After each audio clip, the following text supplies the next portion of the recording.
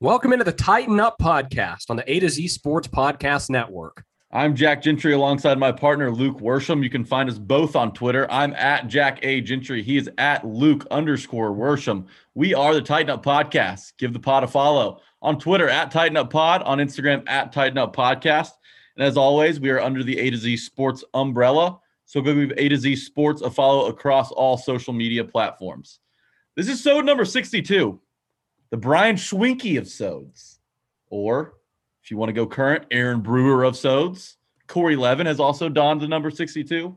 But, Luke, I think it's pretty clear that we're going to have to give the rights to Sod 62 to Bryan Schwenke. Yeah, I felt bad for Bryan Schwenke watching his leg break in half that day that Dan Campbell and his knee-biting Miami Dolphins came in and absolutely destroyed the Titans. That might be the best game Ryan Tannehill has ever played at Nissan Stadium. And he's played some good ones wearing the other color. Bryan Schwenke has to be the best name for an offensive lineman ever. It's perfect. I mean, if you look at a picture of Bryan Schwenke and then see his name, you would say, this person looks like a Bryan Schwenke. Not everyone looks like a Schwenke, but Bryan Schwenke definitely did. We are officially in the middle of our draft weekend hangover. We're going to the dark days. It's going to be dry and barren from here until training camp, really. But there's still going to be tidbits of news trickling in, and we're going to cover it all like we are this week. And a few minutes ago, I got a text that rookie minicamp is this weekend, and we will have one day of media access for that. You'll be there to tell us all about it, right?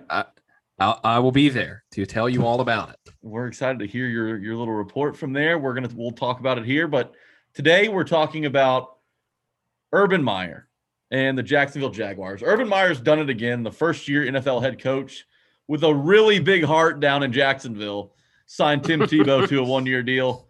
If this offseason is really any indication of what's to come from the Jaguars in the Urban Meyer era, the Titans fans can rest assured knowing that neither them or the Texans will be nipping at their heels anytime soon. DK Metcalf, he competed in a real track event.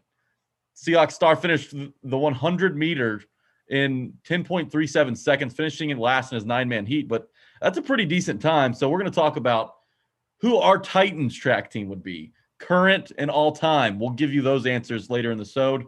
We each have assembled a 4x100 meters team of the current players on the Titans roster, as well as guys throughout time. So we'll get you those. Rhett Bryan's joining us this week. We're talking draft. We're talking about what's to come for the Titans this season, what they're going to do at wide receiver. Should we feel confident? Is Julio Jones a possibility? And Rhett Bryan pulled a gun on somebody, so you're going to have to stick around to hear about that story. Yeah, I would stick around just so that we don't get a libel lawsuit. Also, NFL schedules are going to be released Wednesday. So that's today for you guys that are listening at 7 p.m. Central Time. I'm sure a couple games will leak out before, but 7 p.m. Central is when all of the NFL schedules will be completely released. We'll know who the Titans are playing and when. Right now, we know who they're playing. We'll break down some of the 2021-2022 regular season opponents after we talk to Rhett Bryan. But right now, Luke, that's enough out of me. Tell these fine people about Mill Creek Brewing Company.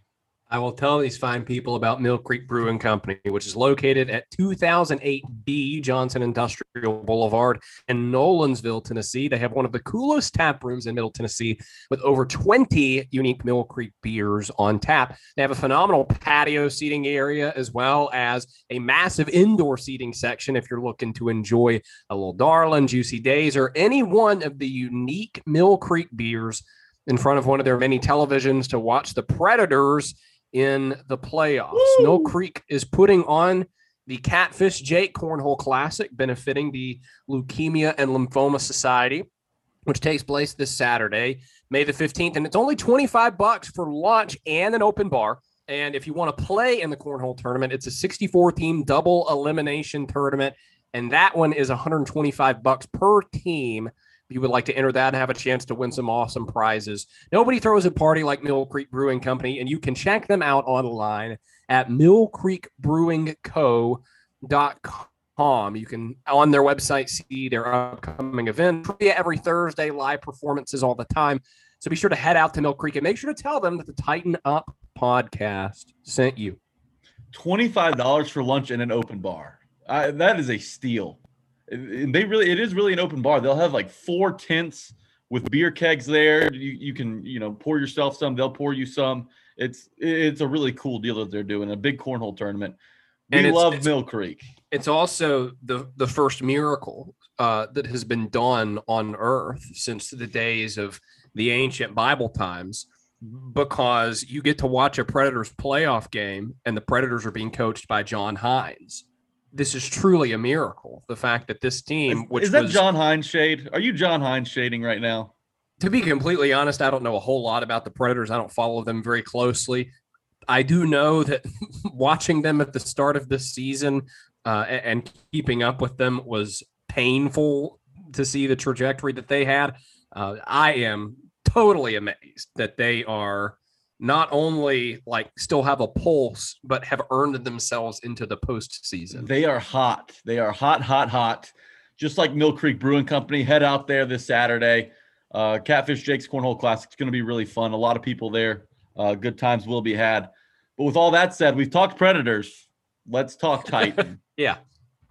Before we make fun of the Jaguars, let me say some words about our new sponsor, Smash Pest Control. Springtime has arrived, and unfortunately, so have the mosquitoes and termites.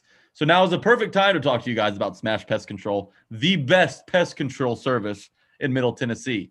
Smash is a local company with a community-driven approach that focuses on amazing customer service above all else. They will smash your expectations with every visit. If they don't, you don't pay. It's that simple. They don't keep you waiting around like other pest control companies. They show up on time, hustle, exterminate, and smash your expectations. Right now, you can get your initial pest control service started by mentioning A to Z for just $79. So your first pest control service with Smash Pest Control, just $79 if you mention A to Z. Even better, the owners of Smash are massive Titans and Preds fans, and that had a lot to do with the branding and naming of the company. These guys do amazing work all over the mid-state. Make sure to check them out online at smashpest.com or give them a call at 615-581-7473. 615-581-7473, and they'll solve those pesky pest problems today. All right, Luke. So number 62. Let's get it kicked off, man. Urban Meyer, we mentioned at the top, he signed Tim Tebow to a 1-year deal. Now, I get it. Everyone's exhausted right now. They've heard all the Tim Tebow dialogue that they need. And at the end of the day, it's a guy who's probably not even going to crack the 53-man roster. So I guess I'll ask you first before telling my thoughts. What are your thoughts on Tim Tebow? So, look, I'm with everyone that is talking about, this is not a meritocracy. He's just buddies with the coach. Publicity. It's not the grades you make, it's the hands you shake. That is what Urban Meyer has demonstrated with this signing. And it's funny, when I saw the tweet from, I guess it was Rappaport on draft day that this was going to be a possibility, my initial reaction, looking at my phone, I was like, okay, this is stupid, but I can't wait to see what happens. This is going to be fun. Tim Tebow's back in the league, And the amount of people whose reaction to this has been vile, explosive anger. How dare they sign Tim Tebow? Are you saying to lay off of him? Yes. Look, it's stupid, and you can criticize the decision for being stupid, but these people who are purporting to have lost sleep over the fact that Tim Tebow got a job when all these other hard-working NFL players who are more deserving are just shut up. It's fun. It's football. Tim Tebow is a fun person to watch. He stunk at quarterback, but he's popular. He's fun to watch. Let yourself have some fun. Take a breath. It's going to be okay. Like you said, Jack, he's probably not even going to make the team. I saw a tweet last night from former Titans defensive lineman Daquan Jones, and he said something along the lines of, man, I guess it's just all about who you know these days. Yeah, and it's not these days. That's how life works. Talk to anybody at a college who gives career development advice. or anybody in an industry that is giving career development advice, and the first thing they will tell you is, well, you have to develop relationships. That's how life works. And these people who are acting like this is some sort of attack on the integrity of the NFL shield need to take a chill pill, okay? Everything's going to be okay. I really can't believe my eyes and ears right now. I do agree with you that, it's not as big of a deal as it seems, just because he's a guy who's probably not going to make the roster. And at the end of the day, it's not worth talking about. But it's Tim Tebow, and he's been out of the league for 8 years, and now he wants to switch positions. He's going to go down to Urban Meyer in Jacksonville, who he had a great relationship with at Florida, and I get that. He's his mentor and everything. But Urban's kind of making it clear that this is a signing that the team is making to kind of enhance the culture and kind of get the right characters in the locker room. I'm 100% with everyone. This is where I stand on that, because if he sincerely wanted to improve the locker room, and this is what he says to be, a signing to do that, then his first move, or one of his first moves as head coach of the Jacksonville Jaguars, wouldn't have been to hire the former Iowa strength coach, Chris Doyle, who was fired at Iowa by Kirk Ferentz for, allegedly, being pretty racist, saying some pretty racist things to these players. And you bring that guy in, that's one of the first guys you hire. It doesn't make sense. And if you're Urban Meyer, and you can look around in the NFL, because the NFL is not like college, ask Nick Saban. If you look around at some of the successful coaches and the successful organizations in the NFL, you don't see any of them hiring a local youth pastor to come in and play tight end. That's essentially what Urban Meyer did in Jacksonville. And that's why I think it's not only dumb, but it's kind of gross. I agree. It's dumb. All right. It's dumb for this guy, Urban Meyer, to talk about, a culture first move being to bring in a former quarterback in his early 30s to see what happens at tight end, on the heels of, like you said, making a horrific hire that was so bad, and the pressure after the backlash lasted was so 48 strong. hours. Yeah, he didn't even, just like Kevin Steele at University of Tennessee, to throw that in there. But look, I agree. It's dumb and it's stupid. And it's every other adjective that to throw in. But some people are offended by it. It's like, it's a little icky. It's just a little icky. They? I'm not as big of a how dare they. I'm like, this is seriously an NFL organization making a move like this. Correct. And what it does is you finally are talking about Jacksonville in a good light. You've got Trevor Lawrence, your quarterback of the future. You had a bunch of draft picks you can prop up. But you want to bury it by signing Tim Tebow to a 1-year deal. How toxic and miserable. I think it's hilarious. As an NFL fan and consumer, I think it's fun. Like I said, let it burn, baby. Let it burn. Let it burn. That's what's happening. That's going to happen down there. I'm telling you. My problem is, I agree with you completely. But my problem is these people getting on Twitter and wanting to play the Sarah McLachlan in the Eyes of the Angels commercial with people who don't have a job in the NFL right now, as if Tim Tebow is somehow oppressing them. Calm down. If you're referring to the Colin Kaepernick comparison, Kaepernick was not only a better quarterback. No, I'm not even he's going only 4 years removed. That's fine. There. Let's not. But Kaepernick's only 4 years removed to the NFL. Tebow's 8 years removed, and he's trying a different position at age 33. And there are people out there that are saying, maybe he's going to be in Trevor Lawrence's ear to walk him through a couple things. He doesn't need to be. C.J. Beathard, Battleground Academy legend, is going to be out there as Trevor Lawrence's backup. They've probably got the longest hair in their quarterback room of any team in the NFL. But Tim Tebow's not there for anything other than to probably just get guys to show up to Bible study. I mean, let's face it. He has no place on this roster. I saw there was a sports book that put out today, over under 12.5 career receiving yards for Tim Tebow. So essentially, will he catch a pass in the NFL? Yes, and it will be a touchdown against the Titans. Oh, please don't speak that into existence. The bank on that. Do not speak that into existence. Dude. He's going to make the team, and then the Jaguars are going to come to Nissan Stadium, and the Titans are going to win the game. But Tim Tebow is going to catch a touchdown against the Titans. that is the classic thing that would happen in this scenario. It's just kind of comical to me that, you're way more lax and chill about Tim Tebow going to Jacksonville. And, I just think that's it's funny. But when we talk about teams allowing players to wear single-digit numbers at positions that don't traditionally wear those numbers, you're a mess. You go in riot mode. I mean, like, my reaction to this would also be my reaction if I heard that the Boys and Girls Club hired Isaiah Wilson to be a mentor to underprivileged youth.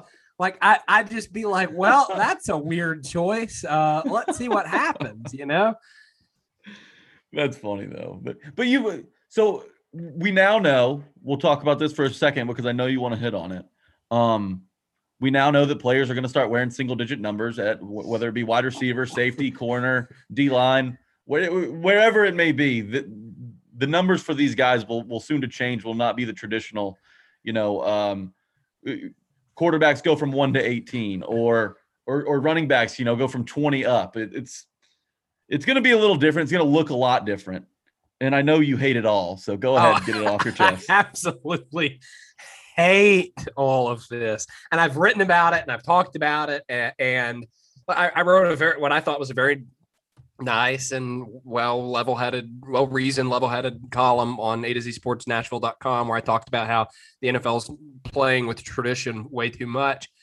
I don't know why anyone, and I tell myself, I'm like, you shouldn't be this concerned about this. Like, it's like the Devo thing. It's like, it's just fun. You let them wear the college numbers. It's not that big of a deal. But then I see Sterling Shepard come across, much less talented receiver, Sterling Shepard come across my Twitter feed wearing number 3, and like my insides start to churn. I'm like, I hate that. You know what would be a good rule? If you can only change your number to one of these forbidden numbers if you have a Pro Bowl under your belt. But I think that would be a happy a good middle ground. It's basically the opposite of that right now, because anybody can change it. But if you're a Pro Bowler, you're going to have to pay more money because, a lot of people are like, is Derrick Henry going to change to number 2? No, because he would have to repay Nike for every 22 jersey that is sitting in a Dick's Sporting Goods or an Academy Sports. That's a lot of money. Seasons. And so we never do that. That's financial side. And so it's really the scrubs that are at an advantage here because they don't have to pay a bunch of money for jerseys that no one's buying to begin with. That's an interesting angle, yeah, because Derrick Henry would have to cough up a ton of money. Granted, a ton of people would, grab that number 2 jersey off the shelves. Now, this obviously doesn't apply to guys changing teams. Deshaun Jackson's going to wear number 1 with the Rams. I saw where Patrick Peterson's going to wear 7 in Minnesota. Jackson wearing number 1 for being the only 40-year-old on the Rams roster. I told some friends this last night. The only thing that would make me like this rule is if Tim Tebow gets to wear 15 as a tight end. Gosh, I don't even. My head is going to explode by the end of this podcast.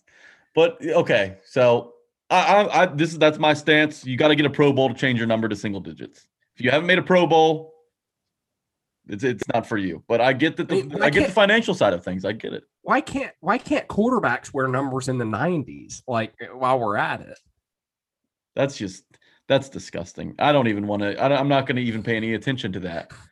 We're gonna act like that didn't happen, and we're gonna move on because DK Metcalf. We talked about it. 10.3 seconds in the 100 meters. He finished last in his heat, but it's really a solid time. So I mean, that just made me think, if a player on the Titans decided to run, who would you want it to be? And then I was like, you know what? Screw that. We're going to build a team of Titans track stars. And this really is that 10 times fast. Peak off-season content here, but it's fabulous. Like I had so much fun putting this together. So we'll start it with the guys that are on the roster now. I've built a 4x100 team of Titans who I think would be a good track squad. And I've spaced them out to where this guy would run in leg one for this reason, and this guy would be the anchor for that reason. So let's go ahead and get into it. So my Titans track team, I'd have Cam Batson running the first leg of the 4x100. I think he's a jitterbug. My question is longevity. Will he finish as strong as he starts?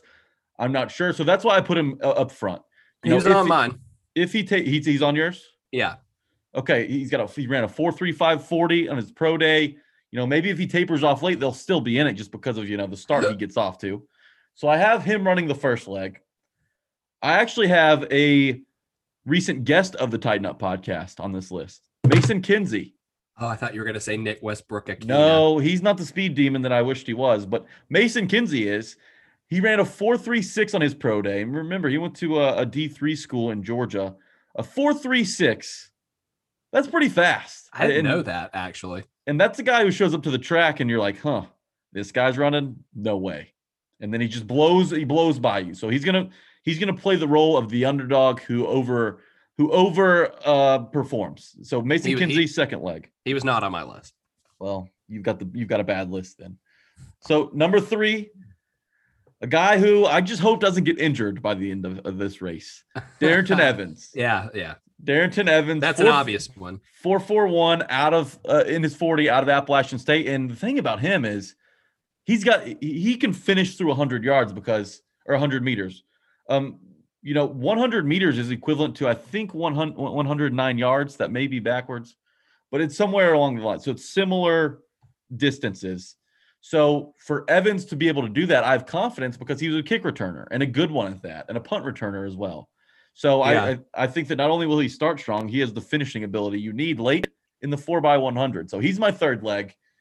And then another guy who we just hope will be able to run by the time the event starts. Caleb Farley out of Virginia Tech, Titans first-round draft pick. He's probably my the new fastest favorite player. Titans player. He's probably the fastest player on the roster. Would you agree? Oh, yeah. Definitely. Just in pure straight Darrington speed. would be the only one to give him a run for his money. Yeah, nice. A run for his money. I see what you did there.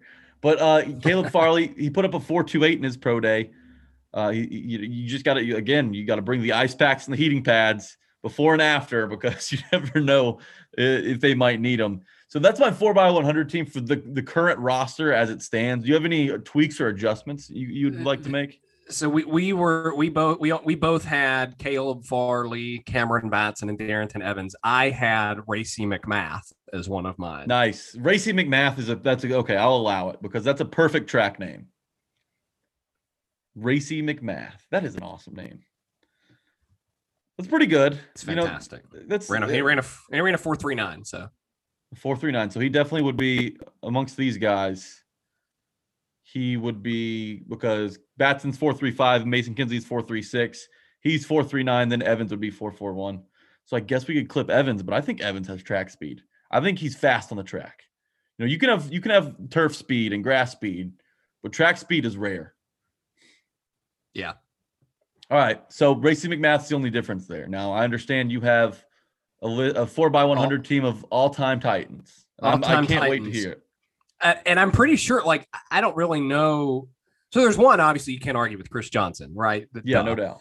But the other three, I don't know how really you could argue with these either. Two of them are very recent Titans, as in were on the team in 2020. One of them to less of a degree than the other one. So I put Khalif Raymond on my list because the first time I ever saw Khalif Raymond practice, I said, and I've rarely had this moment. I literally was like, I don't remember who I was with. I was like, who is that guy? He was just so fast and his feet were so quick. And I looked down at my roster and saw this Khalif Raymond. Blazing speed. We've seen it over and over again. He would be a good one because his hair in the wind would be majestic. Yeah. And he ran, I'm pretty sure he ran track in high school. He's an Atlanta kid, and I'm pretty sure he ran track in high school or college or both. Definitely one of the two. And then the other one is Dory Jackson. I think that's a pretty obvious choice as well. Another collegiate track runner. Now, here's my fourth one. And this is the one that I think maybe could be debated, but I think is the right choice. Tommy Campbell. Tommy Campbell's a good one. I like that one. Special teams all-star. If you don't know who that is, yeah, he was a corner, mostly played special teams, had a couple of big return plays on trick plays. but he was a super fast guy, and he used to joke that he was faster than Chris Johnson. And I feel like he may have a track background. I don't know, but I would put him on that list. Those are all pretty good. I think you could include Kenny Britt and Pac-Man Jones, not because they're, Pac-Man, elite definitely. speed guys. Well, Pac-Man is, but they get away from the cop speed. If you got a cop car flashing blue lights on the track behind them, they'll get up pretty quick. I'm pretty confident in that because they've seen them a few times. But that's a good list. Isaiah Wilson, for the second time in this pot, I brought him up. We're just going to keep talking. We can't forget about Pam. Can't let him go. But I was going to say he must have good get away from the cops because he's only been arrested once, at least that we know about. So his evasiveness is solid. I don't know about straight line speed, but he's definitely evasive. That's another one to consider. Evasive. All right. Well, you heard our track team, so I think we've kind of nailed those. Maybe Tyrone Calico fits in there somewhere before he blows up his knee entirely. Those are pretty hard to argue with. Peak Randy Moss, but not Titans Randy Moss. Yeah, you could do peak Randy Moss, but I still don't know. I think Mason Kinsey. Give me Mason Kinsey over Randy Moss. That's the only time that's allowed to be said, but give me Mason Kinsey over Randy Moss in a 4x100.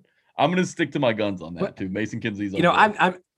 I'm new to this show. I am eagerly awaiting my first opportunity to have a Tighten Up podcast interview with a Titans undrafted free agent. Oh, it's coming. I'm pumped. You can't stop it. It's coming. Just wait. We've got plans. I'm pumped. But we also had plans with Rhett Bryan, and you're going to hear him in a second. That was a wonderful segue, Jack. That was fantastic. He crushed it. Rhett Bryan's the man. He's hilarious too. He's got some great stories. We're going to get him back on. He's going to tell you another one. But for now, you'll only get a couple and a ton of Titans draft stuff. But before we get into Rhett Bryan, let me say a quick word about DraftKings Sportsbooks. Big names are headlining this weekend's UFC 262 card. From Nate Diaz to Michael Chandler, there will be no shortage of action. And DraftKings Sportsbook, the official sports betting partner of UFC, has a heavyweight offer to this weekend's fight with 100-1 odds. One fighter will be walking away with the belt. Will you be walking away with the cash? Just pick the main event fighter you think will win, and DraftKings Sportsbook will give you 100-1 odds on that fighter. That's right. Bet $1 on select fighters, and if they win, you win $100. There's no better way to put your MMA knowledge to the test than to put your money where your mouth is with DraftKings Sportsbooks. Don't worry if MMA isn't for you. DraftKings Sportsbooks offers great deals and promotions on basketball, hockey, and so much more. DraftKings is safe and secure and reliable, so you can deposit and withdraw your funds at your convenience. Download the top-rated DraftKings Sportsbook app now and use promo code A to Z when you sign up to turn $1 into $100 when you bet on a main card fighter to win. Place your bet and watch the fist fly this weekend. That's code A to Z to turn $1 into $100 on select main card fighters for a limited time, only at DraftKings Sportsbook. Must be 21 or older, Tennessee only. Restrictions apply. See DraftKings.com/sportsbook for details. If you or someone you know has a gambling problem and wants help, call or text Tennessee Red Line 1-800-889-9789. Now let's get to Rhett Bryan. I don't know about you, but I got this fruit punch in my cup. Night just getting started, I'm already doing too much. Reach down in my pocket, my wallet missing, boy, tighten up. Party all on the rooftop, might just fall up if I jump. That's when you showed up, okay, I'm 19. This week we are very excited to be joined by a Titans radio legend. He's one of the most knowledgeable and hilarious Titans media personalities in town. If you've listened to any draft analysis on 104.5 The Zone over the last month or even on draft weekend, you heard him. You already know who I'm talking about. He's the executive producer and game day host on Titans radio. His name is Rhett Bryan. At least that's what we think so far. Rhett, how's it going, man? It's going good. How much do I owe you for the introduction? Because the check is in the mail. It's free of charge. Free of charge for you, Rhett. But so I talked to my Rhett Bryan deep throat, and he told me to ask this question. Now, is Rhett Bryan your real name? It is. It's your real name? It is my given middle and last name. My given first name is Jonathan. but I go by Rhett and always have. But that is my given name. Okay. So my follow-up question is, who is John Justice? That is my alter ego from about 30 years ago, when 104.5 The Zone was 104 The Fox, classic rock, and then Arrow 104.5, all rock and roll oldies of the 60s, 70s, and 80s. And I've always been a Braves fan, so it was John Smoltz, David Justice, and that was my faux radio name. And I'll tell you this, I don't mean to take it down a dark turn, but if you ever have anyone stalk you, that is handy to have an alias. And that was one of the main reasons why I did it, because when I started working as a classic rock DJ on 104.5, when it was a classic rock station, I was working overnights and weekends, and a lot of strange things happened after about 10 o'clock at night, and especially when they call you on the phone asking for requests and those things for songs. But yeah, that was my DJ name, John Justice. Yeah. Really? So if you didn't play a certain song, you might end up with somebody following you home? I will tell you this. The station was located over at 2nd Avenue and Peabody. And our company still actually has a place over there where some of the Nash stations are, the country format stations. And so at this particular point, 104.5 was housed with KDF, which was a heritage classic rock station, album-oriented rock station for many, many years before it turned country. And a buddy of mine was working the night shift down the hall, and I was working at 104.5. And some guys had requested Freebird by Leonard Skinner, which was very, very popular request. And they had some Liquid Courage and came to the door, I don't know, a couple hours into his shift and said, "You never played our song." They pulled a gun on him. No way. It's not 100% truth to the story. It's and he, of course, pulled the door to and ran as hard, as fast as he could back to the studio, and thank goodness nothing came of it. But yeah, it was always good to have an alias, and always good to have an extra plan, because again, not a lot of great things happen after 10, 11 o'clock at night on a weekend. I bet you never skipped a request to play Freebird again. Well, here's the thing. I'm going to give you an old trade secret here. A lot of these stations are formatted. In other words, there is a program where the program or music director inputs a song, and there's a thing called, used to be called Selector was the program. And so you would put in songs that were in your catalog, and there was definitely an algorithm with light, medium, and heavy rotation, how many times that song was played. It's still the way some popular stations are done, top 40, contemporary hit radio is done right now. And we really didn't take requests.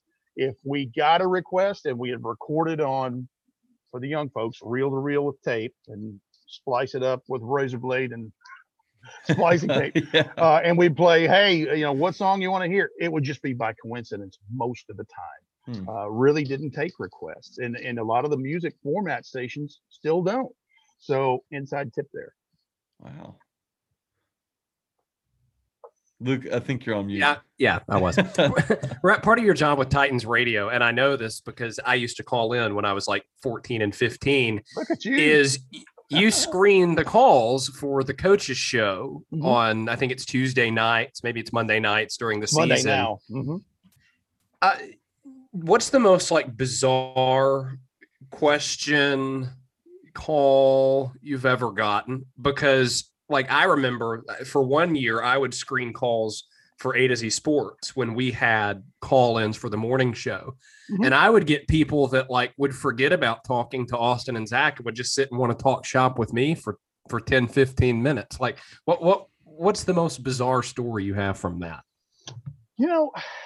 Well, first of all, let me say this. All of our Titans radio stations air the Mike Vrabel show or the coaches show in any form it's been in. So that's, 53, 54 stations in 3 states. And there's a wild card effect there. So we run the show in delay. And I start a delay as soon as we start that show, because I want to make sure if something is said expletive wise, I can hit a dump button, or if they just go down a, crazy path. I had a guy, one of the first years I was producing would have been then the Ken Wisenhunt show. Oh man, I bet Oh, those dear. calls were not That's pretty. bad enough as wow. What a gem he was to work with. You only had to do that for like 16 months. Yeah, that's He didn't true. even last 2 years. I felt so bad for Mike Keith. He just now listen, Mike Vrabel loves to give Mike a good ribbing and give him the business every week on that show, but it's very playful and it's great. Ken Wisenhunt, there was no act there. It was just salt, salt, salt.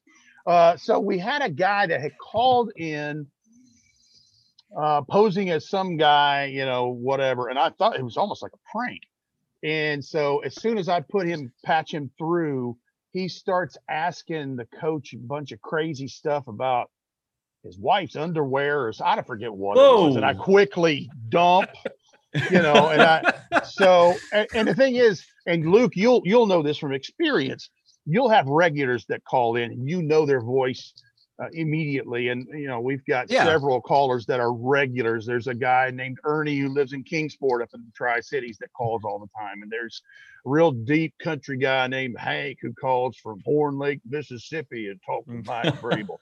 And, but you can pretty much tell, if I hear that they've been in the liquid courage part of it again, or if they just don't sound right, I just put them on hold and they just either stay there or they go away when we're done with the show. I just, my whole thing is I'm beholden to 50 plus radio stations. I don't want anything to get out that's ugly that, if their kids are in the car, or I want to try to be right about that if I possibly can. But yeah, there's been some doozies over the years. Even before I took it over, there was some crazy questions that slipped through that they didn't hit the delay button on. But yeah, it happens. Well, we didn't bring you on here to talk about Miss Wisenhunt's underwear. We actually wanted to talk a little Titans with you. So in the draft, the Titans, they got their corner. They really fixed up, shored up, I should say, their defensive backfield. Caleb Farley, if healthy, could be a really dynamic corner for this team. But that's the question. If he's healthy, are you surprised that John Robinson, after the Isaiah Wilson failure, the failure of the experiment, that he went with a guy that wasn't so much of a sure thing, but a guy who's had a couple back surgeries? And now we see the athleticism. You see how fast he is. You see his confidence. You hear his confidence. But are you a bit surprised that that's the route he took?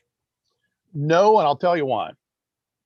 First of all, the examples you gave, circumstances completely different. I mean, Isaiah Wilson, first of all, didn't have any medical things.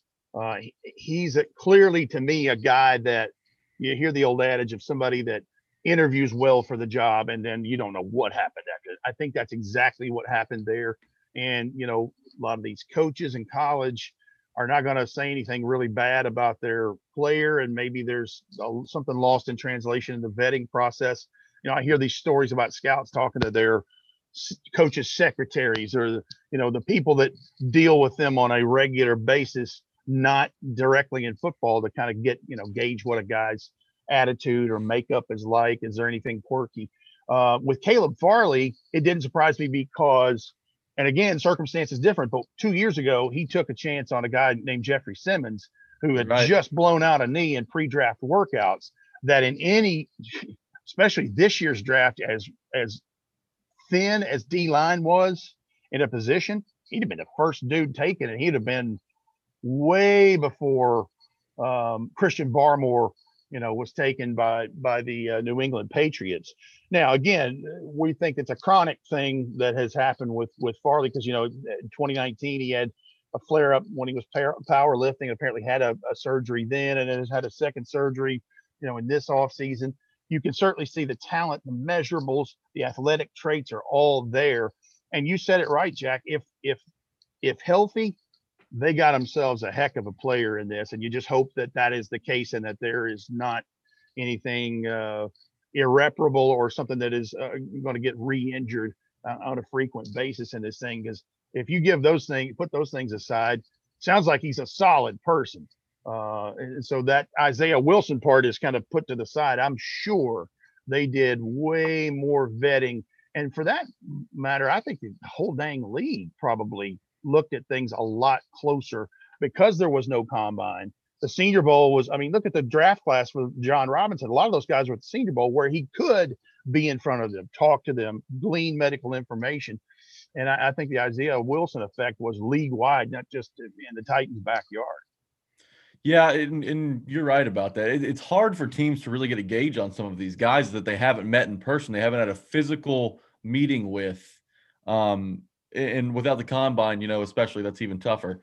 But so with Farley coming in, if he's ready to go week 1, which he says he will be, you expect Christian Fulton to kick inside. I know Fulton didn't spend a ton of time there in college, although he was expected to start one season inside, but not a ton of experience there. Are you comfortable with that?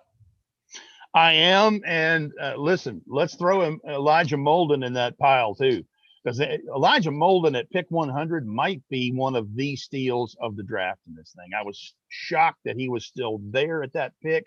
It was a no-brainer for him to take him right there. And that's a guy that's got it in his bloodlines. I mean, his dad was a top pick way back when for the New Orleans Saints, and so he's been raised for this. I mean, he's been pedicured for this his whole life. We know the defense was going to be the emphasis because of what they gave up on third down and what they had to jettison in the secondary because of salary cap situations. And I'm okay with those things because I think if things don't go sideways with this pandemic, I think you're going to see some more availability with these guys in terms of getting reps, being out on the field, doing things together. In fact, I think that's probably what the NFL offseason program transitions to, because the NFLPA and the NFL are kind of in this battle about voluntary workouts and those things. I think this is going to end up being a thing for rookies, undrafteds, first-year players, those kinds of things, to acclimate themselves and getting used to their systems, getting in their playbooks. I think if you get those things with Elijah Molden and certainly Caleb Farley and Christian Fulton, who didn't have a whole lot of reps last year due to injury, I think that's can be beneficial for these guys. I'm fine with it. I think you've remade the defense on this for the most part. And that's why I think a lot of people who were upset that, there wasn't a receiver or there wasn't a big, exciting playmaker on offense taken in the draft. I think that you need to take a step back from that because the defense did struggle so much last year, and they're set to have like 6-7 new starters in 2021. And that flip around, I think, is going to be really, really cool to see. And I think they're going to be obviously a whole lot better. But it is worth asking the question, because so much of the offseason resources that the Titans had, both cap space and draft picks, were spent on the defense. Do you feel like a shift has happened to where if you're the Titans, okay, we've got the defense fixed now, but it's at the expense of the offense? I think it's an interesting debate to have on I don't know that the offense is as good as it was last year, because losing guys like Corey Davis and Jonnu Smith is going to make you, net negative. But I feel as if it's not just going to collapse all of a sudden. What do you think? I think there's a whole lot to what your theory is there. And I think that is the mindset in this, is that they had to get this defense shored up. Nobody had given up what they gave up on third down in NFL history. And the fact that you had an offense that carried you a lot in that stuff, and that you still won 11 games, you still won the division. I know you got bounced out of the first game in the first round, but you still won 11 games and won your division for the first time in a dozen years. So, and we're going to find out what the absence of Jonnu Smith, Corey Davis, and the like is going to be like in the coming days, as we're 120 days out or something like that. But I think the idea, and you hit on it, is okay, if the offense can't put up 31 points a game, but what if we can hold around 17 to 20 points on defense? There's the dividend. There's the paradigm shift in this thing where you don't have to score 30 some odd points a game because you've bolstered the defense. And if you're holding a team to 17, 18, 20 points a game, you're probably going to be in a lot of them if you've got a healthy Tannehill, healthy line, healthy, Derrick Henry and the like. I think the thing that surprised me out of this draft is that he did not draft a tight end. That's where I think this team is a little needy in that position group, in my opinion. And I'm not saying you'd worry about Jonnu Smith. Look, Jonnu he was a great person, great player, got paid, went to New England. I'm happy for him. But I hate that Brevin Jordan is going to be in the division twice a year, because he's the guy that was most like Jonnu if you were going to go back to that style. I was gonna say there's just a bunch of Titans fans that are kind of like that old Texas El Paso taco commercial where the girl says, "Why not both?"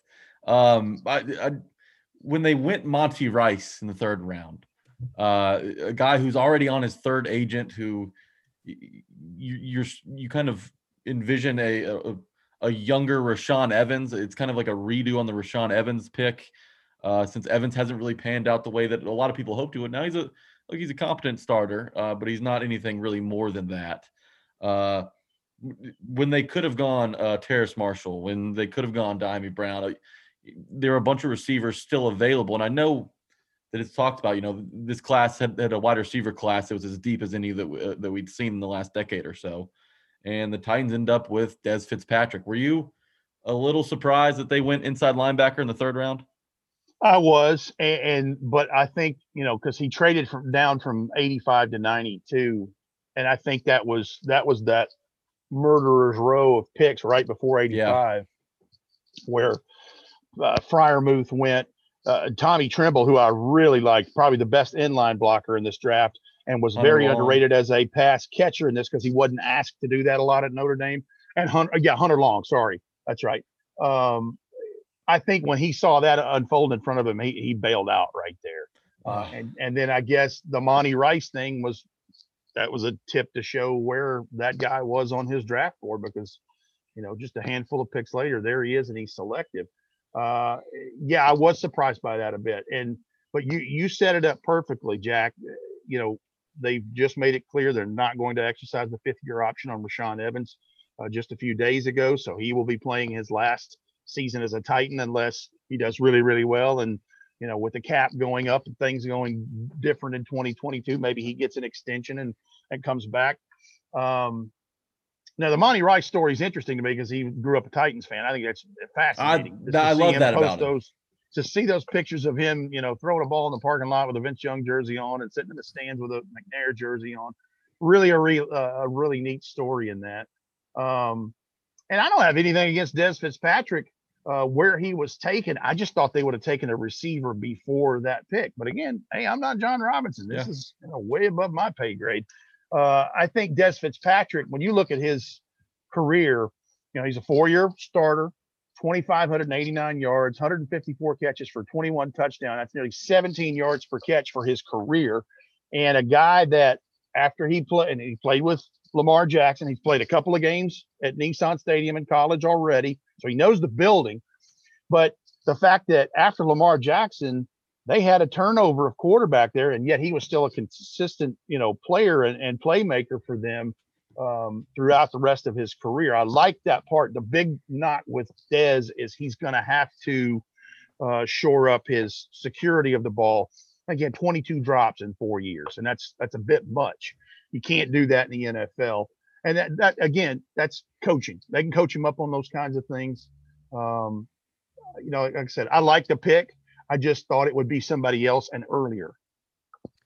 When you look at the receivers that the Titans have right now, and like you said, the fact that they didn't draft one higher, I saw a lot of people saying, well, this was a massive vote of confidence in Josh Reynolds. Where I came from on that was I think it was more of a massive confidence signal to A.J. Brown, because as good as we've seen him play these last 2 years, nearly won Rookie of the Year, made the Pro Bowl in year 2, we've only seen him, barely scrap by 1,000 yards and get, 40, 50 targets in a season. And I think we've seen elite play from A.J. Brown, but we haven't seen elite production because he hasn't had that many opportunities, because it was sort of a 1A, 1B with Corey Davis. Do you think that the Titans see this as a situation where they think they haven't even really scratched the surface with A.J. Brown? Because now I feel like his market share, if you will, of the offense and the passing game is going to skyrocket without Jonnu Smith and Corey Davis there. I do think that's the case, Luke, and I'll give you two reasons why. One, you mentioned it. He made it to the Pro Bowl, and he did it on two bad wheels. He had two bad knees for the whole dang year. And so there's no telling what he went through each week in treatment to get ready.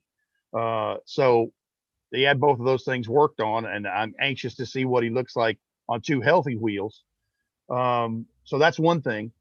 Second is, I think they do have a supreme confidence in him and think he has only scratched the surface because it's his baby now. He is WR1 is what you'll see on depth chart. And his physicality and yards after catch. Yeah. We've seen him do it time and time again. Now, I don't want him to get so physical in this that he's got to win every battle. He ends up hurting himself, by the physical tug of war and that stuff and hand fighting with a guy. But yeah, I think it's 100% where they're going because you've got a guy that it's basically a running back at wide receiver who can just out muscle. You get a corner that's a little too lean and a little too small in the rear end and the lowers, and he can flip that dude around no problem. And maybe it is a little bit of vote of confidence for Josh Reynolds because that guy's put some nice things on tape, but it is more about A.J. Brown. I think you're right. And I think, too, you think back to when the New Orleans Saints played here in 2019. Every snap, you remember that game, you'd watch Drew Brees' head, and he'd take this snap, and immediately he's looking at Michael Thomas because that entire offense funneled through him. And I think we see a similar thing this year with Ryan Tannehill where this offense, in addition to, Derrick Henry, who's on a Hall of Fame track, this offense, this passing game is going to funnel through A.J. Brown, similar to what you see with teams like a Michael Thomas, like I said, like a Julio Jones, like a Steelers Antonio Brown. Yeah, and the thing with, I think your comparison right there is right. I think A.J.'s a bigger version of Michael Thomas. I mean, he's got Michael Thomas, one of my favorite receivers in the league. He's just got those talons. And when you're going to throw it to him, he's going to get it and he's going to make something happen with it. And I think it's exactly where Ryan Tannehill is mindset wise when he looks for 11. To go back to my thing, what we said a few minutes ago about tight ends, though, before Taylor Lewan went down with a knee injury, this thing went through 11 in A.J. Brown, 81 through Jonnu Smith, and 22 in Derrick Henry. And the fact that poor Jonnu, he had to do a lot of chipping and a lot of dirty work in this stuff from then on after Lewan went down, otherwise his production would have been much because he was fast tracking to double and triple career outputs for a season in catches. Mm-hmm. And I mean, he had eight touchdowns. I mean, good grief. It was just explosive in that stuff. And that's why I look at, tight end is a thing that I think, that they're going to have to revisit. And I don't think they're done, guys. No. When you look at the numbers and what they are with the salary cap with 51 players versus what they are with all 53, somebody else is going to have to make a move on this, or somebody's going to have to restructure because the math is not there. And, I think there's been many things put out about restructuring a Ryan Tannehill and make it a $20 million sweep by one move like that. I think that's what you're going to have to do because you're going to have $8 to $10 million to sign your draft class. You're going to have some money to float on through the season with transactions. Those guys go on and off of IR and those things. And then you're going to need to address tight end and maybe wide receiver with a free agent that gets cut or something like that. I don't think this thing's done. And John Robinson's shown us that over the years, that he's not afraid to make a trade or something of that nature. And knowing that 2022 is going to be even better, if he can find something to patchwork in and do nicely for the 2021 season and then have a long-term plan from there, I think he'll do it. Rhett, I want to get this question out of the way. Titans Twitter's kind of been all over this topic. And, as every fan base really is in the offseason, you get excited when you hear a guy that may be looking for a new home or a team that may be looking to offload a big contract. And that's the case when it comes to Julio Jones. On a scale of 1 to 10, how likely is that number one, Julio leaves Atlanta, and number two, ends up in Nashville?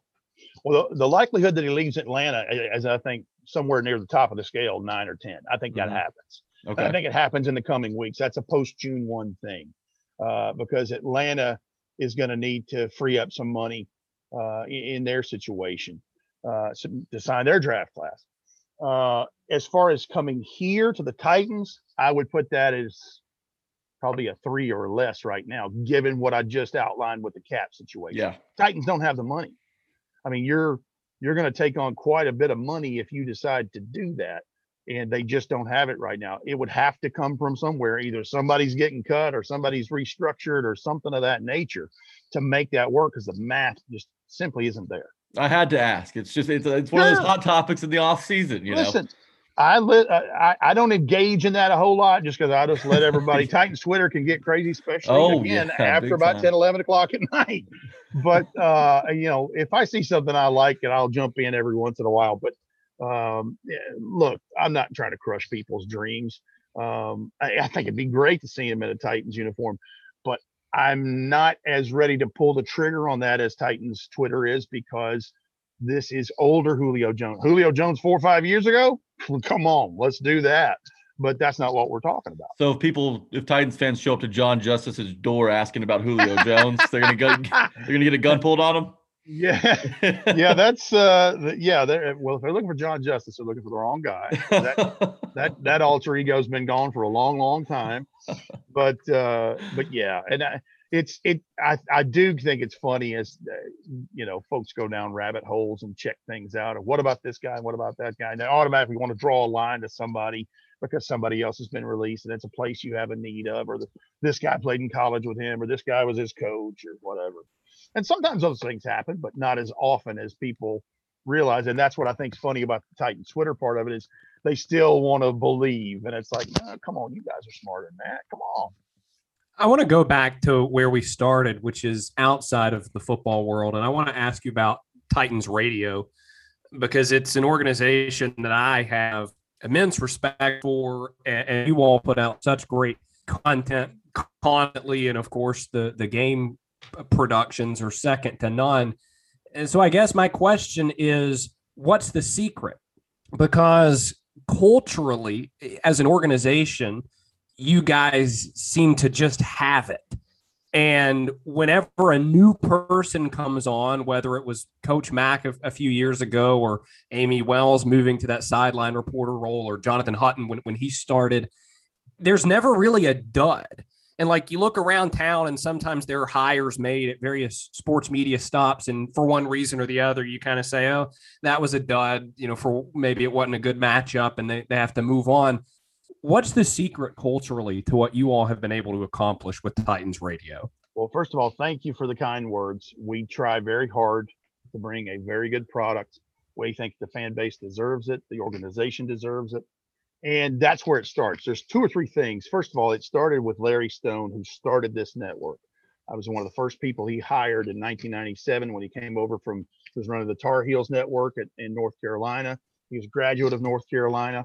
And so he just had this incredible work ethic, one of the smartest people I know. And just the way he approached it, he very much a news type delivery. I mean, he was old school news stuff like Edward R. Murrow and Walter Cronkite and things like that.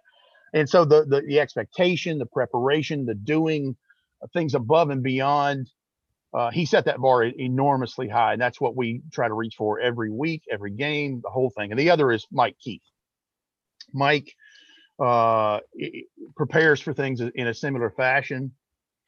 You'll never outwork him. You'll never out prep him. Listen, I've done 450 plus games with him, Titans games, and every game I've ever done with him, about 90 minutes before kick, about the time that the inactives are released, he has a blank sheet of paper in front of him, numerical order 1 to 99, blank spaces, and he is recalling from memory the opposing team numerically every game without fail. He's a stud. I don't even know how much he prepares. I wouldn't even be able to put an hour meter to it to figure out what that is. And then the other thing is, for us as a group, it's like Coach Mack says, if you love ball, then we're good. We're tight. And that's the way he operates. We love ball. We love football. and there is a sense of accountability towards one another. I don't want to let anybody down on that crew ever. And we all make mistakes and we all have slip ups and things, but we want to try to do it as absolutely the best we possibly can. And so, because we all have the same goal of wanting the best radio product that we can put out, and making that the number one goal, and everybody has that same goal, there are the friendships that have spawned from this. That, I mean, Titans Radio is my extended family. I spend a lot of time with them 6-7 months out of the year, and we all get along great. But it's because we put the product first, and we want to do it right. We want to be as factually correct as possible. And if we mess up, we'll say we messed up.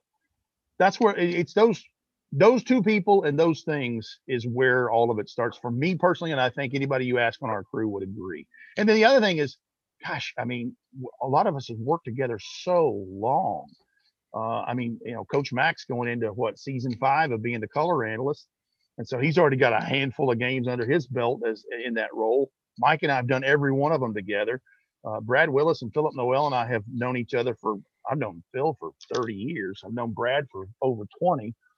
And we've all worked together on these projects. So it just starts with all of those ingredients and just trying to do the absolute best we can. And, you know, I had people reach out to us after our draft coverage and like, I don't understand how you guys do all that stuff. It's like, well, it's work, and you either love doing it or you don't. And if you don't, you probably won't do it. I don't know how many other NFL radio teams put out that kind of production. I'm sure there are some, but it's a labor of love, because Coach Mack and I started really looking at draft prospects and me putting things together a week after the Titans were out of the playoff. And we worked right up until the time we went on the air. And we're so fortunate in Nashville, because not all markets are like Nashville's. You know, not every market has a Titans radio. They don't have a Jaguars radio that performs like you guys. And it's talent and hard work all meshing together with a lot of chemistry in there as well. You crush it. You crushed it during draft weekend. I was listening Thursday and Friday to you guys, and it was incredible how much work you guys had put in. It was very clear and obvious to the listeners. But Rhett, before we go, I heard you're a master of impressions. Who do you have a favorite impression to do? I don't know if I have a favorite, but you have a good Jeff Fisher? You know, I've never gotten a good Jeff Fisher. Yeah, I mean, there's that tough. Low, kind of monotone, gravelly. Yeah. I have done impressions. What about Mike Vrabel? You know, and Mike's hard for me to do because I'm from around here. So he's a Rust Belt guy up in Ohio, and so there's, and you know, he smokes, so there's the raspiness there. I have literally, my parents have cassette tapes of me when I was 4 or 5 years old doing impressions of John Wayne, impressions of the late great Howard Cosell, they used to call Monday Night Football, and I've just fooled that stuff all these years. But I don't have anyone in particular, and I do sometimes on 104.5 The Zone. I'll do something. You know, in fact, I did some production for Buck Rising show today. They do these updates. They do poll questions every day and have updates. They do poll questions. So I did. Do they ever do poll questions? So I did this old movie tone news type delivery from the 40s when they would show the guys fighting in World War II before they'd show the feature president. And it was, you know, this old 1080 sound. This is movie tone news. You know, the old style delivery. Yeah. But you know, and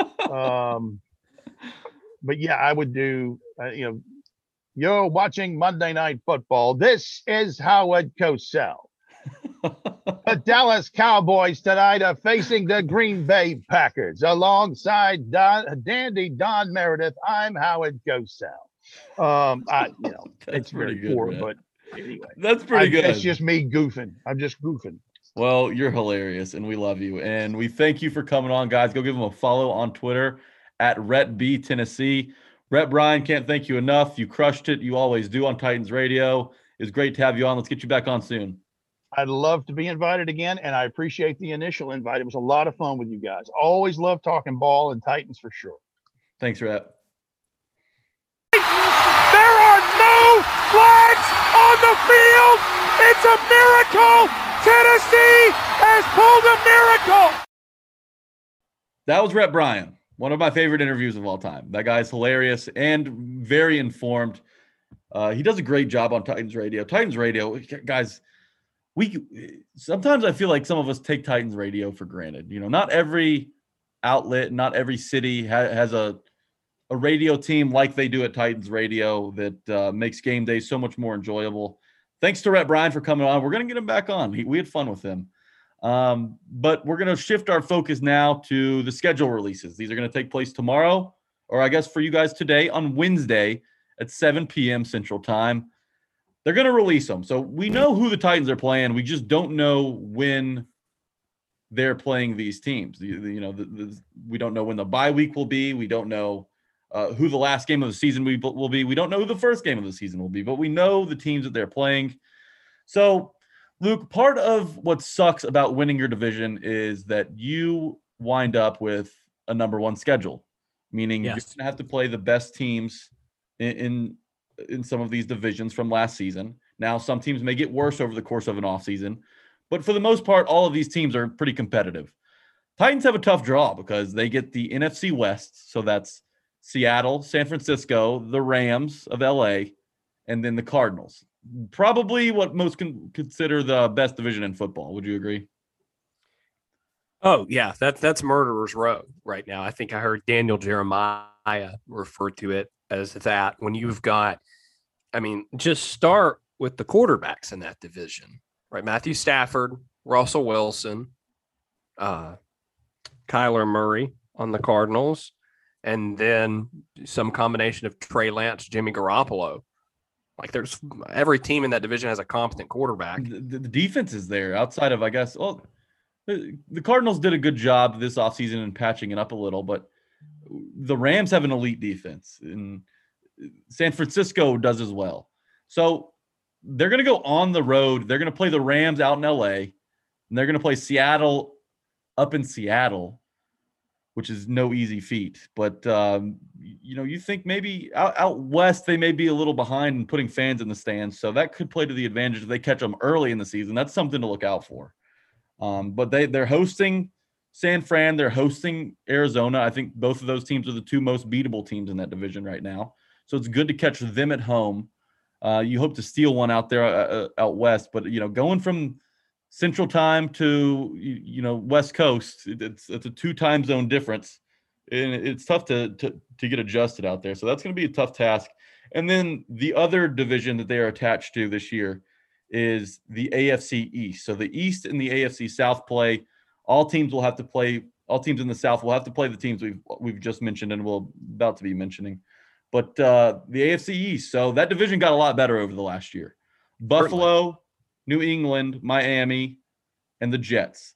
So they catch Miami at home and they catch Buffalo at home. I think it's very important to have Buffalo and Miami at home because those are the two teams, whether you're jockeying for seeding in the postseason or that wild card spot or that extra wild card spot, it's important to catch the two teams that are most likely to play in the playoffs at home. That's a big advantage, but that division's going to be tough this year.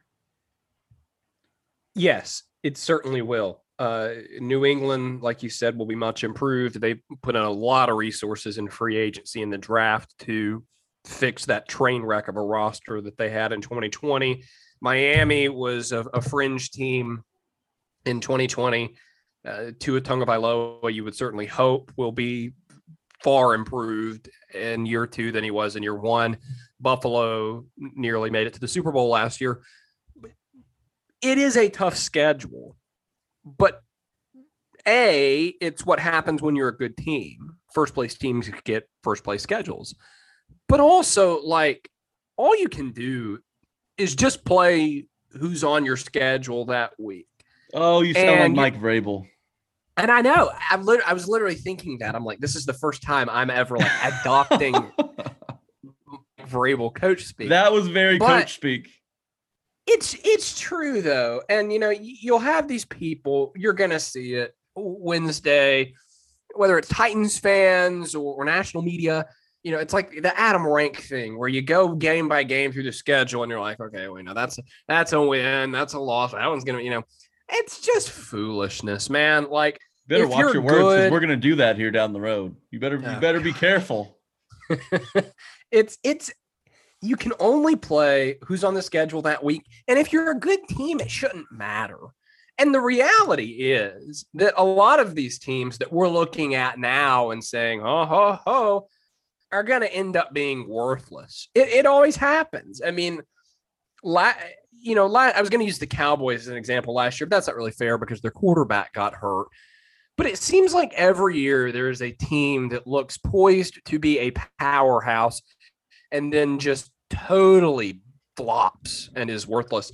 And so that's why I think you have to take the whole, let's predict the record based on the schedule with a grain of salt, because, I can't ever recall being in a season where I'm sitting there saying, well, the schedule has really, bitten them in the rear end this year. No, but last year you could have said that because the Titans they did take their bye early in the season and they had a lot of guys miss. AJ Brown had to miss a game.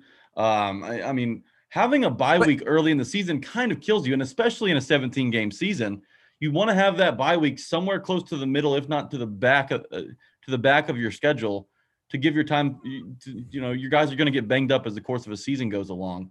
So to have a bye week later in the season where you can maybe get an important week of rest before finishing strong in a gauntlet of a schedule that the Titans are going to face is going to be important. So while the schedule may not dictate completely what's going to happen in the league this year, because there's a lot of moving parts and moving pieces and variables around, all of these games, it's something to definitely look at. And, at this point in the offseason, I think a lot of people are going to really pay a lot of attention to, when the schedule falls out, how the schedule falls, when you're going to have, what games are going to be on prime time, what game's going to be after the bye week, what game's going to come before, and all of that. So a lot of it does go into it. And while it may not mean everything, I think it definitely means something. And there's definitely something that should be attached to it. There absolutely should be. And I think it's fun to circle the primetime games because those are always the most fun to watch and to cover. And I'll be interested to see who they open against, right? Those are fun things. That's the takeaway you should have from this. I'm not sitting here saying, don't get excited about the schedule. It's just the whole I don't know about this team. Like, we just really don't know. I get what you're saying, though. I do get what you're saying. And to your point, the Titans did have it rough to an extent last year, especially with coronavirus taking their bye week away. But you know what? They're well coached. They had good players, and they rose above and finished, 11-5? 10-6? I can't remember for whatever reason. I can't either. What's wrong with me? What was the Tennessee Titans record in 2020? Let's see what Siri has to say. All right. Well, you get the answer from Siri. So they get the AFC East and they get the NFC West. Those are 8 games that you're going to play. You get the 6 divisional games against Jacksonville, Texas, or the Texans and the Colts. The other 3 teams that, look, these are the fruits of first place. This is what they offer you. You got to go to Pittsburgh. You host Kansas City and you host New Orleans. So it's good to get 2 of those 3 at home. And probably the most winnable of the 3 you get to go on the road for. You have to go on the road for, I should say. But Kansas City, New Orleans, and Pittsburgh, with Pittsburgh being the one on the road, those are tricky. I expect Pittsburgh to be a little worse than last year. And, the Titans, that's a big revenge game for them. That's a game that they feel like got away off the leg of Steven Gostkowski, who missed a game-tying field goal as time expired. So I expect them to be motivated heading to Pittsburgh, no matter when that falls. But then you've got Kansas City and a New Orleans team that could be quarterbacked by Jameis Winston. I mean, let's face it, that's probably what's going to be happening. Depends on maybe they catch him late and Taysom Hill takes over by then after Winston's thrown his 39th interception of the year. But that's, we'll have to see when exactly they'll play them. But so that's the way it falls. And I just can't wait to see, when the bye week is, who's going to be the prime time and all the stuff we just discussed. I think it's fun. And it's fun. It's the chance where you get to see, okay, if the Titans start the season 4-1, then that'll let them, be able to get away with going 2-2 with the last 4 that are pretty tough. That's silliness, I think. Your silliness. I think your silliness. I think your Tim Tebow argument is silly. Hey, can we do the DraftKings ad read again? And this time you give us the link to where we can bet on the prop of Tim Tebow touchdown versus the Titans. We'll have to probably wait around till game day for that, but if he's on the roster by then, we'll have a little podcast bet. How about that? How's that sound? It's going to happen. I mean, I'm All right. all in. Well, I think we've exhausted the schedule talk. I really do. But we've had fun. And before we close every episode, you know what we got to do? We've got to remember a Titan. We've got to remember a Titan that maybe no one else remembers. This is our 62nd episode. So this will be player number 123 and 124, if my math checks out. So we've said it before. We're running low on some of these guys, but that's not going to stop us this week. I imagine that from this point on, I will have a lot of repeats from what you and Austin have done. It's okay. We got fresh blood. Maybe some of the listeners who are listening now didn't hear some of the previous Remember the Titans. Either way, don't feel bad about it. Are you ready to lead off this week? I'm ready to lead off this week. This is a game that Titans fans will remember, I think. But I think people misremember the quality of player that he was. So I'm going to correct the record today on running back / kick returner Darius Raynaud. Oh, Darius Raynaud. No, not the man who took a step out of the end zone and kneeled for a safety on the opening play against Pittsburgh. People remember Darius Raynaud as the safety guy who on the first play of the season against Pittsburgh, a game the Titans won thanks to a touchdown run by Jackie Battle. No thanks to that's a great name too. But no thanks to Darrington. That might be next week. Darius Raynaud. But Darius Raynaud, he had the safety, which was not good. And he also had a really bad muffed punt against the 49ers at one point. But people forget that this dude was like a stud for a while. He had 2 punt return touchdowns in one game in 2012 against the Jaguars. He had that kickoff return touchdown in the crazy Detroit Lions game in 2012. And that was the craziest game in franchise history, that Lions game. Oh, craziest game I've ever seen, other than maybe the 28-3 New England Super Bowl. No, the Titans lost the Lions game, if I remember correctly. No, they won. They won in overtime. Mm-hmm. Okay, it was overtime. Yeah. But this guy, people, because of the safety and because of that muff punt against the 49ers, if you remember that before he got cut, people remember him to have just been totally worthless. I keep saying the word like. He was totally worthless. Well, it's like Bill Buckner. It's like Bill Buckner. The guy was a decent player and a solid hitter. But if you have one play like that, then I'm sorry. That's just how it works. But the guy had 3 touchdowns. And you know what? No Titan has done since Darius Raynaud was the punt returner. Returned the punt for a touchdown. And that happened. That hurts me to hear. Nearly. 10 years since they ran a punt back. I think there's been a kickoff return since him, if I remember right. Maybe there hasn't. Because I'm trying to go through my head, the returners since him have been Devin Wiley, who played one game, Leon Washington, Mark Mariani, Adoree Jackson did it for a while. Khalif Raymond did it that was Mariani when he came back. Yeah, that was the second stint, Mariani. Okay. And I think I'm missing whoever came before Mark Mariani. Maybe Eric Weems did it at some point. Dexter McCluster, that's who I'm thinking of. Run DMC. Yeah, but none of those people have ever had a punt return touchdown with the Titans. Mariani did it in his first stint, but yeah, Darius Raynaud, the last Titan to have a punt return touchdown and maybe a kick return touchdown. I'm struggling to remember anybody else who had one. Yeah, I am too. If any of you guys listening want to get at us on Twitter at Tighten Up Pod, go feel free to. But none come to mind. And that's kind of sad. I hate that none come to mind. But that's why they drafted Darrington Evans. Hopefully Darrington Evans gets back there and does it. But that's pretty good, Luke. Good remember the Titan. Keep it up. You're kind of crushing it. This week for me, I'm going to go offensive line. Now, this is a 6'5", 300-pound guy. No, it's not Isaiah Wilson. I thought we were going to get a third Panda reference in this episode. No. So he's a 6th rounder in the 2011 draft. The Tennessee Titans drafted him out of Louisville. Fun fact, the last player to be drafted out of Louisville before Des Fitzpatrick came along. His name is Byron Andrew Stingley, Byron Andrew Stingley Jr., not the third. I'm sure he has a child that's the third, or he doesn't. I remember Byron Stingley. So he played 3 seasons in Tennessee. He was a right tackle. Played in 20 games, started in 9 of them, recovered 1 fumble as his crowning achievement in the NFL. Byron Stingley, he was a guy who came in, and this is a name that many Titans fans will want to, carve their ears off after hearing, but Michael Orr.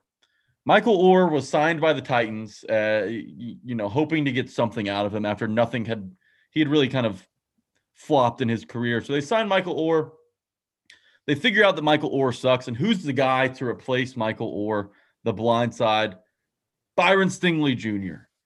So he didn't stick around long. He spent just 3 seasons there, and then he got cut before the final roster cuts in 2015. He tried to spend some time with the Steelers, but he never really fit in there. Signed with the Giants in 2016. He was placed on IR, and that was the last we heard of Byron Stingley Jr. But another fun fact, his father is a well-known house music singer from Chicago and is currently a school principal. So you'd imagine some serious discipline in the Stingley house. He also has a younger brother named Cameron, who previously played running back and was a member of the Pittsburgh Steelers. So Byron Stingley Jr., I know not a lot of people are going to remember him, but that's where we are in this podcast. He's my Remember the Titan this week. When you brought up the fumble recovery stat, it made me think of one of the weirdest things on ProFootballReference.com, which is if you go to Jamil Douglas, former Titans offensive lineman's page, I'm on it right now. My buddy Will, who I do the No Nonsense podcast, pointed this out to me. It has him listed as 5 career fumbles, not fumble recoveries, fumbles. Huh. Like that would have required 5 separate occasions in Jamil Douglas's career as an NFL interior offensive lineman carrying the football. So 5 times that had to have happened. And then also 5 times where he lost it. Like something has gone awry here. You can go to his page. You can see it. 5 career fumbles. 4 Butterfingers Douglas is what I'm going to start calling him. Jesus. Now, here's something interesting. Maybe we've gotten to the bottom of this because he's listed as having 1 with the Titans in 2020. And maybe what they are counting as that is that snap over Derrick Henry's head. Oh, bad snaps. So maybe it's bad snaps. Either way, 5 is way too many. We can't have 5, Jamil. Well, Mike Vrabel said for years that the reason he was still on the team was he liked his versatility as a center, as being able to snap. And then his first snap was like, everyone was like, why was Derrick Henry back there? I'm like, guys, you could have put Calvin Johnson back there. He wasn't catching that snap. I remember that. Arthur Smith caught a lot of flack for that when, all you have to do is just snap it to Derrick Henry. Because Ben Jones went out for, I think, 1 play, and yes. Arthur Smith is like, Wildcat, now's the time. I love Arthur Smith, but that was a questionable call. I do remember that. That's funny. All right, well, before we hit the road, I want to remind you guys to follow the podcast at Tighten Up Pod on Twitter, at Tighten Up Podcast on Instagram. Go leave us a rating, a review, subscribe as well to the A to Z Sports Podcast Network. We're going to be here every week. Schedule's going to come out tomorrow, so don't overreact, as Luke would say, or as I would say, definitely overreact. Overreact to it all. This is do or die for us. We got to see, when the Titans are playing these guys, and some of the best teams in the league are going to come through Nissan this year. So it's going to be exciting. But shoot us your reaction to the schedule. If you think it's crazy, tweet at us. If you think the Titans are going 17-0 like I do, then tweet that at us as well. Luke, before we go, do you have anything for the road? Yes. If you are one of the people I was talking about earlier, I'm going to return to where we started this episode, the Tim Tebow conversation. Calm down. Take a breath. It's going to be okay. That's my parting thought. Wow. It's kind of a therapeutic way to end the episode. Nice. Good. Thank you you've calmed me down about it. And I wasn't even riled up. So, all right, guys, thanks for listening. We are going to catch you guys next week for episode number 63. We'll let you know which Titan has or hasn't worn that number. So thanks for listening. See you guys next week. Go give the pod a follow and tweet at Luke all your Tim Tebow takes. See you guys. They used to be the Oilers a long, long time ago when they they played in the Houston Astrodome. They've gone from being spoilers to starting 6-0 since they moved to Tennessee to call it home. They had a Music City miracle to conquer Buffalo. Then they came within a yard of winning in the Super Bowl. They've had the same head coach leading all the way. That's one of many reasons that I'm loving how they play. They're the Tennessee Titans. They're the Tennessee Titans. They're